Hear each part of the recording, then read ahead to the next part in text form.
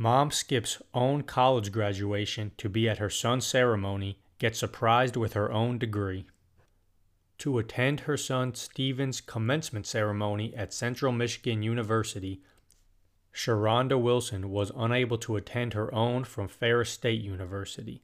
Learning of this, Central Michigan President Bob Davies contacted FSU's President David Eisler and was able to confer her degree on behalf of FSU's president and trustees, allowing them to share this wonderful moment together. Story found via Good News Movement.